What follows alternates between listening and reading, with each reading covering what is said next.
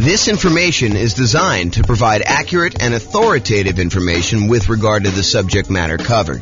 It is offered with the understanding that the presenters are not engaged in rendering legal, accounting, or other professional services.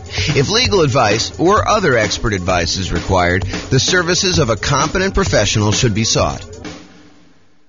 Welcome to the Yonkers Real Estate Investing and Real Estate Financial Planning Podcast.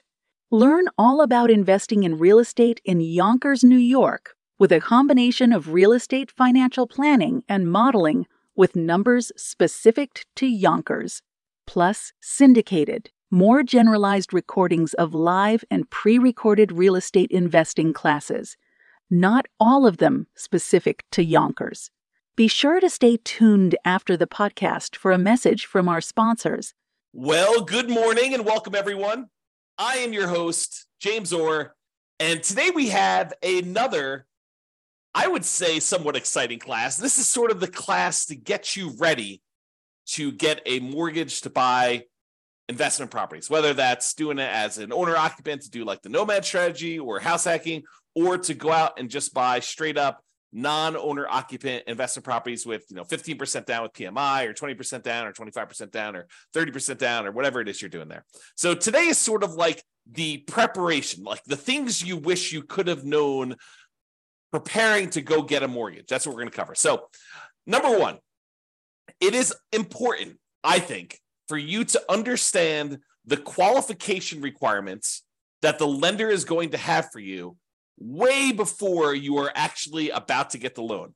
In other words, you should not do this. You should not say to your real estate agent, let's go look at properties tonight, find the property that you want the first time out accidentally, which happens all the time, and then be scrambling to figure out what you need, what you should have done 3 months ago in order to get your loan.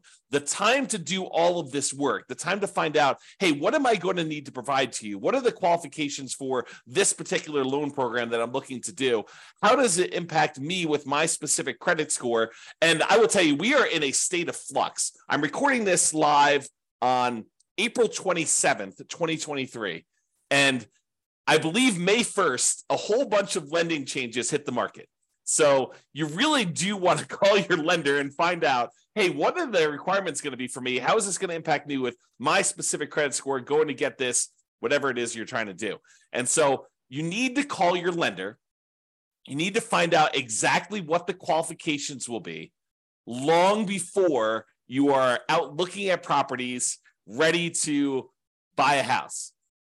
You really want to take care of this stuff and this is more of a bigger picture, like philosophical thing.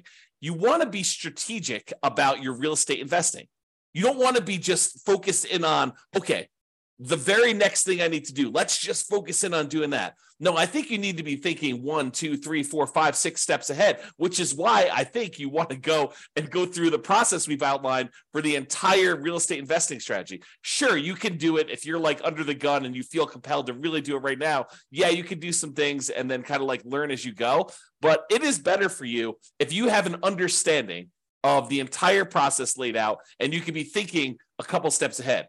As you'll see in some of the tips we're going to give you here, it helps if you started this stuff 6 months, 3 months, at least a month before you're ready to go, so that you can do some things to improve your cash flow, optimize your real estate investing, optimize the loans you're getting, understand like some of the criteria, how these things fit together, how they work, and what your limitations might be, so you don't kind of paint yourself into a corner or get yourself in a situation that you don't want to be in. Okay, so step number one is definitely call your lender to find out exactly what the qualifications will be long before you're going to actually apply.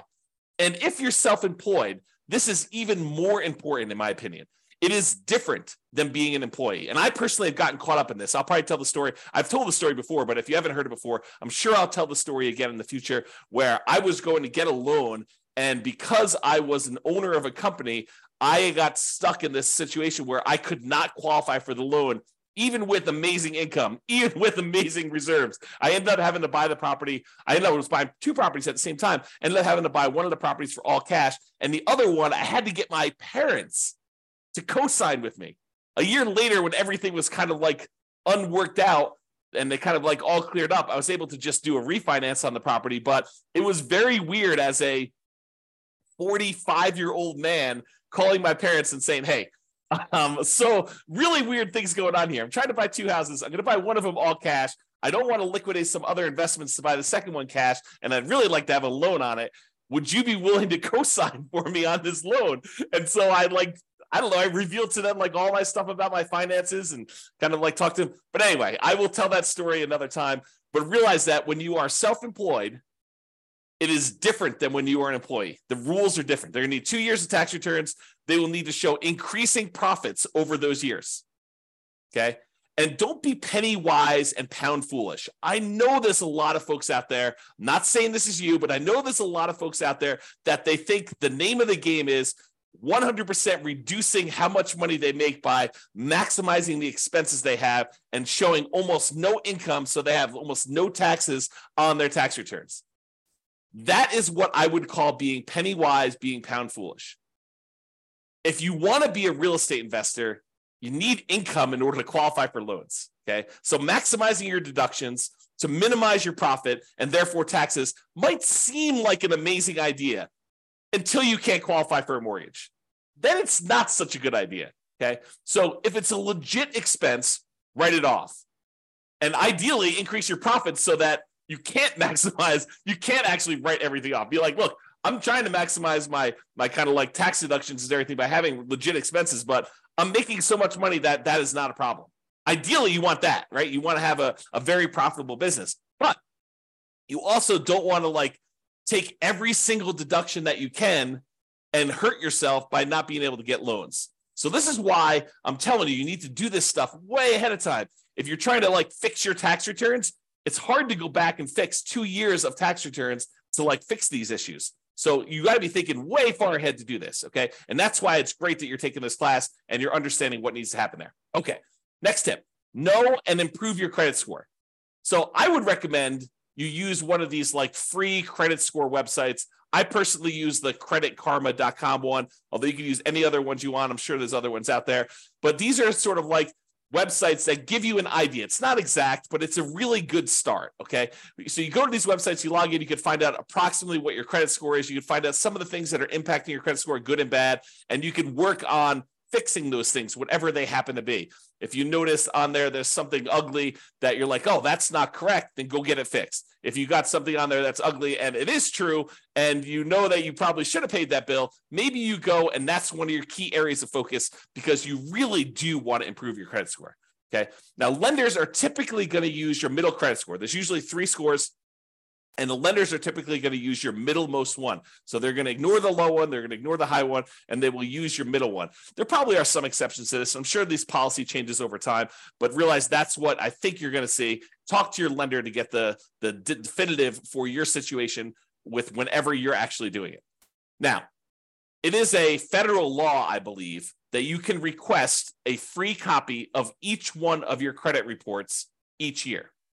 So there's 3 different reports. I don't remember the name of them, like Equifax, TransUnion, and something else, right? So there's like 3 different ones, and you can request a copy of them for free once per year for each.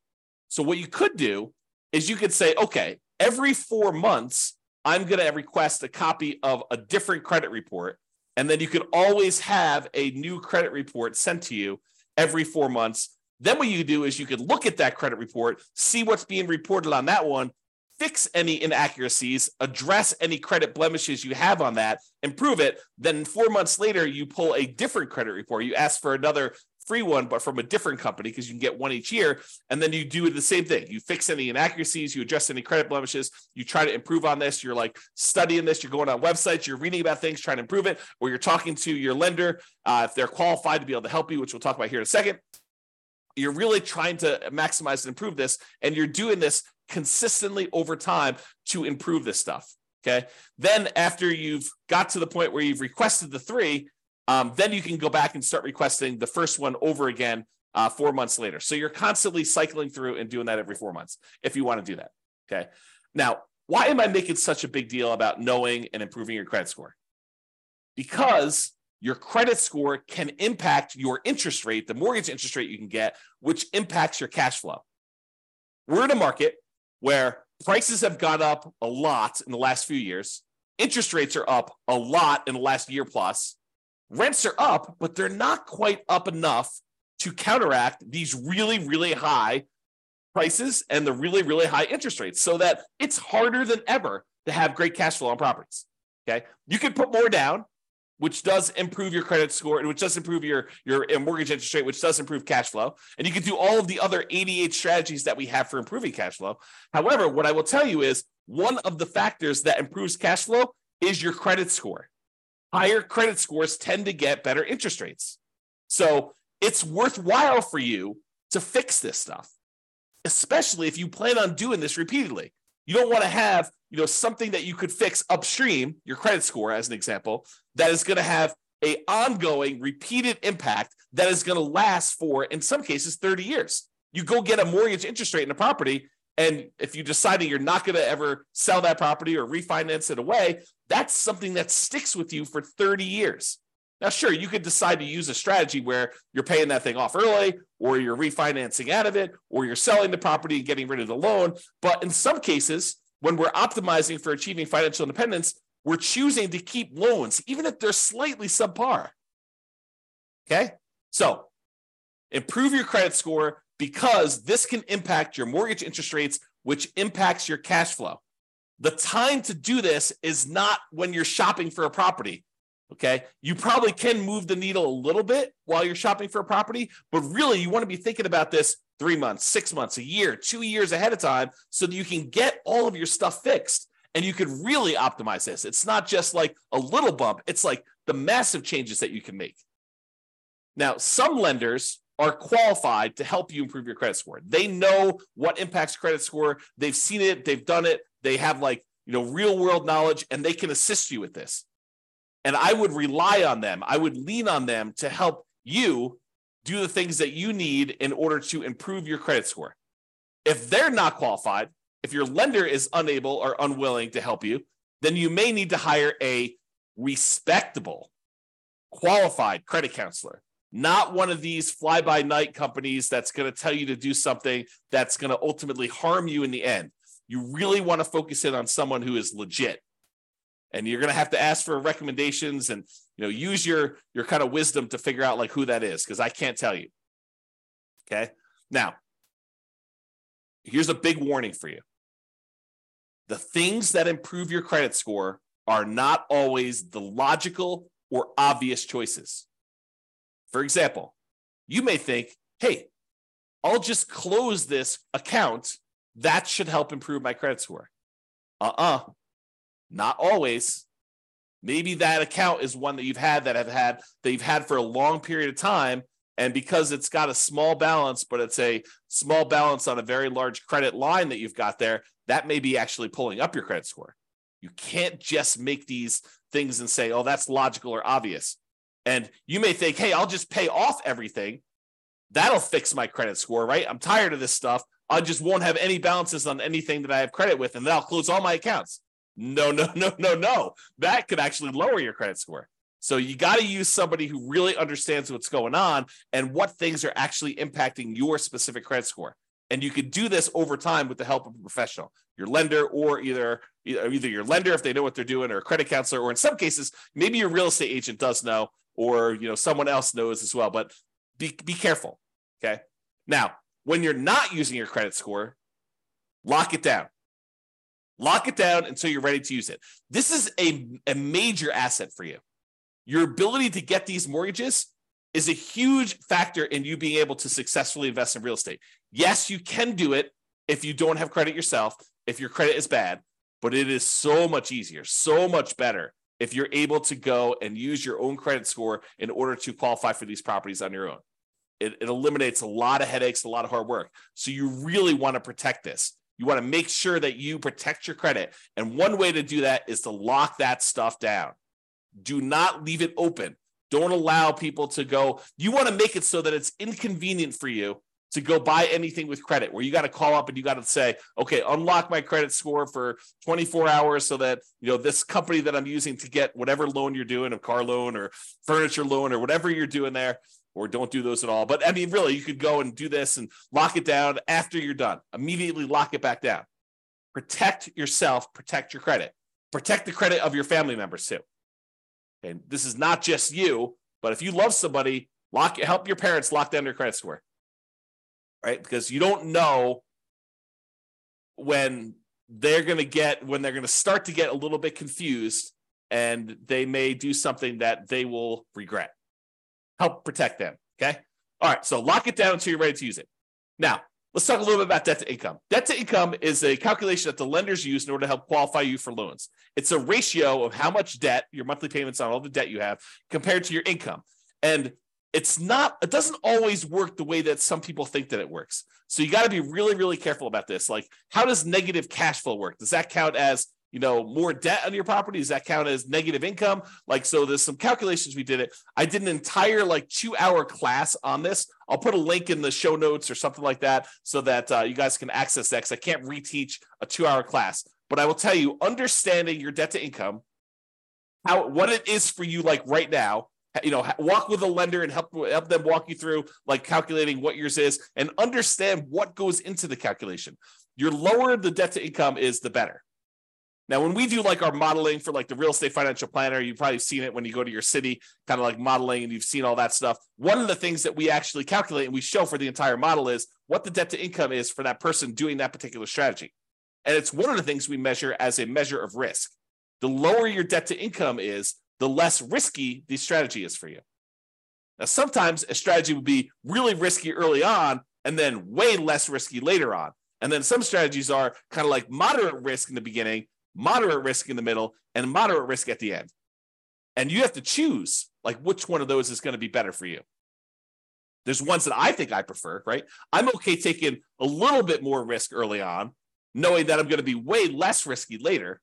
But you may decide, hey, look, I'd rather take a medium amount of risk now, a medium amount of risk later, and a medium amount of risk later on, at the end, right? So you can decide how you want to structure this depending on your strategy and what your overall financial situation is, okay? So I just wanted to point out that you should understand debt to income, get with your lender, have them help you calculate it, understand what goes into it, what's impacting your debt to income, what are the levers you can move to improve on it.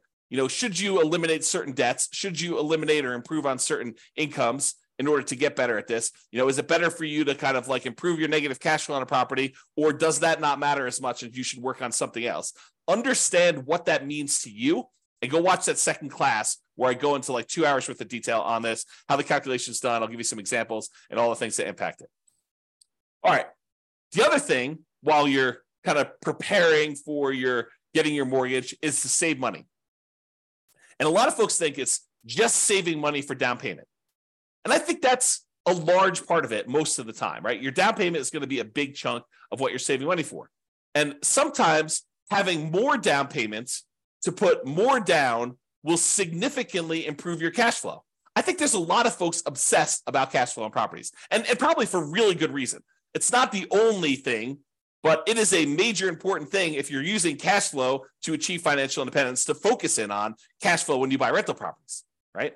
So I think a lot of folks are focused in on cash flow, and we tend to focus a lot on cash flow. I mean, a lot of the classes we do are about optimizing your cash flow on your rental properties, like the 88 strategies and all the different variations on that and all the different things we can do to improve cash flow. But one of the things we talk about when we talk about improving cash flow is putting more money down and the multiplied impact that can have. Sometimes it's just reducing the amount you're borrowing. You put more down, you borrow less, so your monthly payment's lower. That means your cash flow is improved. Sometimes by putting more down, we kind of pass a threshold for the lender where that actually changes and improves the interest rate.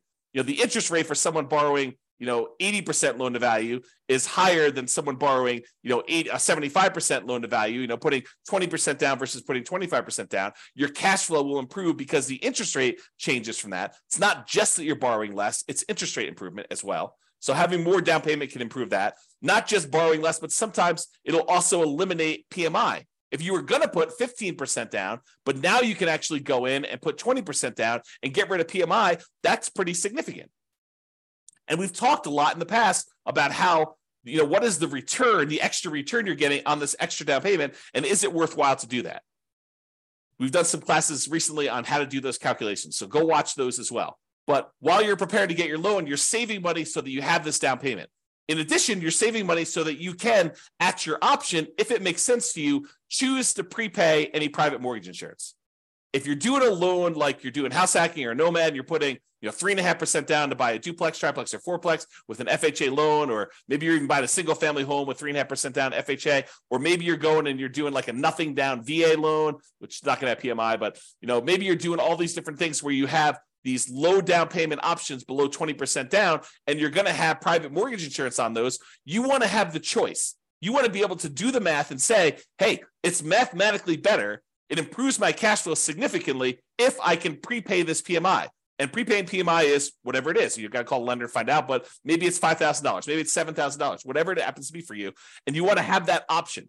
You don't want to be forced to pay monthly PMI because you don't have the choice. You didn't save enough money to do that. You want to be optimizing your cash flow by deciding whether you do this. So saving money to prepay PMI is important. Making sure you have enough money, you save the money so that you have the closing costs and you don't have to negotiate and have seller concessions, because it's not doing seller concessions by choice because it optimizes your investment, which it often does, but you want to actually have the choice of you paying closing costs yourself to improve cash flow, not raising the price and getting the seller to include some seller concessions in there. Okay, so saving money for down payment, prepaying PMI, closing costs, and maybe, as we covered in a separate class and like multiple times, is buying down your interest rate. It may make sense for you to have extra money to buy down your interest rate because that could improve your cash flow a lot. So taking that extra money to do that. And then, of course, you would not ever buy an investment property without having adequate reserves. At least 6 months, in my opinion. Now, you may decide, hey, look, I'm liquid in a whole bunch of other ways. I feel really, really comfortable only having 3 months of cash liquid reserves. That's your prerogative. It does add a considerable amount of risk, but I think at least 6 months of reserves. And I've been making some arguments lately to have 12 months of reserves. And I'll talk about that when I go over the whole reserves class. But you should be saving money and having reserves because, and I'm going to use strong language here, okay? You would be stupid to invest in real estate without having reserves, okay? You're asking for trouble. It's like intentionally going and putting yourself in harm's way because you just didn't plan. You got to plan. You got to have reserves. So make sure you do some type of reserves. Invest. Make sure you save the money in order to do reserves. And then finally, saving money so that if you're buying a property and you're putting less down and you're having some negative cash flow because you didn't put enough down. If you put enough down, you probably wouldn't have the negative cash flow, but you're choosing to put less down. Maybe it's 0% down or 3.5% down, or for an FHA loan, or 5% down for conventional financing, and you're deciding you're going to have some, or maybe you're putting 20% down, and your market is such that it's really hard to make properties cash flow, even with 20% down or 25% down. I've seen that a lot, right? So maybe you have negative cash flow. Well, one of the ways you can make your investment more conservative, less risky, is you can set aside whatever negative cash flow you're likely to have, and you can calculate out how much that negative cash flow will be. You'll be like, look, the first year, it's whatever it is, negative $200 a month. But I think rents are going to go up about $50 in year two. So the next year, it's going to be negative $150 a month. And I think the rents will go up another $50 when I renew the lease the year after that. Okay, well, now it's only going to be a negative $100. And then the next year, rents go up $50 and your negative cash flow is going to be about $50 a month. And then the year after that, you raise rents $50 and you don't have negative cash flow at all. Well, you could sum up $200 a month in negative cash flow for the first year, $150 a month in negative cash flow in the second year, $100 a month in negative cash flow in the third year, $50 a month in negative cash flow in the fourth year, and then zero from then on. And you could say, what is the sum of all of that negative cash flow until this property is actually likely to be very positive? And you could set that money aside in a separate account, maybe right next to your reserves, might not be the worst thing in the world, and then have that money just sitting there because you know you've got negative cash flow coming. So why not set it aside? It's probably cheaper to set that negative cash flow aside than it would be to put more down in down payment and actually get rid of the negative cash flow. So you could do this calculation, right? And we will do this calculation in future classes because it's a calculation I do. But you can calculate out, hey, if I put this amount down, that reduces my monthly payment by whatever it is. It's about, the general rule of thumb is for every $10,000 you put down, you end up saving about $50 a month in your monthly payment. So if you set aside, $10,000 in order to reduce your monthly payment by $50, that would save you $50 a monthly payment. But if you look at your negative cash flow, if I save up $2,400 in year one, and $1,800 in year two, and $1,200 in year three, and $600 in year four. If I do my math right, that's probably around $6,000. I don't know exactly what it is. I'd have to go add them up, but just off the top of my head, it's probably about $6,000. Well, $6,000 to get rid of like your negative cash flow risk, right? It doesn't completely eliminate it, but it really reduces it when you set all the negative cash flow aside up front versus putting an extra $10,000 down just to save $50. Might be better to set that $6,000 aside for your negative cash flow. And that's what I'm talking about. Okay. All right. So saving money, down payment, prepaid PMI, closing costs, buying down your interest rate, reserves, and negative cash flow, setting aside any negative cash flow you have. All right. Let's talk about what you're likely to be requested in form of documentation from your lender in order to get the loan. They're likely to ask you for a loan application and or a personal financial statement. Okay. They're usually going to ask you for a color copy of your ID, some type of state-issued ID, any recent W-2 and pay stubs, any proof of any other sources of income you're getting as well. So if you're getting some type of income from a side hustle or whatever, they will likely ask you for that as well. The last 2 years of tax returns. So start early, make sure they're done good, done right, done correctly, and that you're optimizing for not just saving everything on your taxes, but being able to get a loan. Last 2 years tax returns, they're going to look at those. All your bank, your investment, your IRA account statements, usually about 3 months worth. Could be 1 month, could be 3 months, but usually I'd save about 3 months worth knowing that that's coming here. They also want to see documentation of where you're getting the down payment from. You can't just borrow the down payment from mom and dad. You have to document where that's coming from. Documentation of any large deposits in your account. If you got a lump sum from something, they're going to want to know about that. And then on each one of your properties, any of the leases, proof of insurance, any HOA documentation for the HOA and payments related to that, mortgage statements for all the properties you own. And then if you closed on any properties recently, they're going to want to see the HUD-1 or settlement statements for all the recent purchases. So that's a good general list of what you might expect to see a lender request from you. So now why don't you start putting it together in a nice, easy to find, organized place so that when the lender requests it, it's all in one spot, which is what I'm going to talk about next. And I will point out one other thing about the list of documents, that your lender may have additional requests. They may have less requests, but if they have additional requests, you have two choices. You can get all worked up and upset over it. Oh, why do they need this, and complain and everything like that? You can just say in advance, hey, I know that they're going to request other stuff. I'm just prepared. I'm going to just give them what they need because they're my partner in this. They're willing to loan me 100% of the purchase price, 95% of the purchase price, 80% of the purchase price, 75% of the purchase price. They're coming to the table with a large chunk of money to help you acquire these assets, to help you acquire these real estate investments. They're a financial partner for you. And your financial partner says, hey, I need a copy of your cable bill. And you're like, why do you need a copy of my cable bill? Or you could just say, sure, partner, I'll show you my cable bill. No worries. Here you go. Whatever you need to see. All right. Organize your files. So you're going to need this stuff. So why don't you get organized and stay organized? Store all the files that your lender will likely request from you in a well-labeled, organized folder on something like Dropbox. And I use Dropbox because not only does it keep a backup and it stays organized and stuff on your local computer and any other things you need, like if you're out with your lender and they need something, you can send it via your phone or your computer or go home and do something. But you can also share the entire folder with them, and then they'll have the most up-to-date stuff that they need. They'll probably request you the link again, but you can give them access to it and just have your files organized that way. Keep that folder updated with your latest tax return. So as you file a new tax return, just put a copy in there. Any pay stubs you get from work, scan them or use them from your email, save them into that folder, store them there. Any property records you have that you're going to need to share with them, put that in there. And I have a typo here. I'm going to just go ahead and correct that. As you get updated versions, save them there. That way all your files that you need to send to lender are all in one place. And this is especially helpful if you're going to be getting loans regularly, or you're going to be buying a bunch of properties all in a row, and you're going to need to use this like more than one time. It'll really help you. Okay? In conclusion, understand what the rules of the game are. what your expectations and the qualification standards are for getting loans. And then get and stay organized to make applying for loans fast, easy, and low stress. And I'll add one other thing. Start early.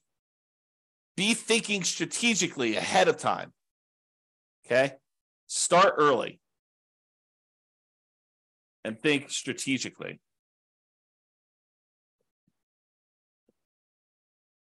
Okay? That's all I got for you. This has been James Orr. Hope you enjoyed this class. I definitely enjoyed it. And we will talk to you at the next class. Bye-bye for now. With home prices up, mortgage interest rates up, and rents up, but not quite enough to counteract the higher prices and interest rates, cash flow on rental properties in Yonkers is harder than ever. Book a call with the Real Estate Financial Planner to apply our proprietary 88 strategies to improve cash flow on your rentals. See the show notes for a link to schedule your call and improve your cash flow today. If you're a real estate agent, lender, or professional in Yonkers that wants to help our real estate investor listeners, consider reaching out to learn about collaboration opportunities with this podcast. We'd love to add more value to our listeners by having you assist our investors buy, sell, and finance their real estate investments. See the show notes to schedule a call to discuss collaboration opportunities.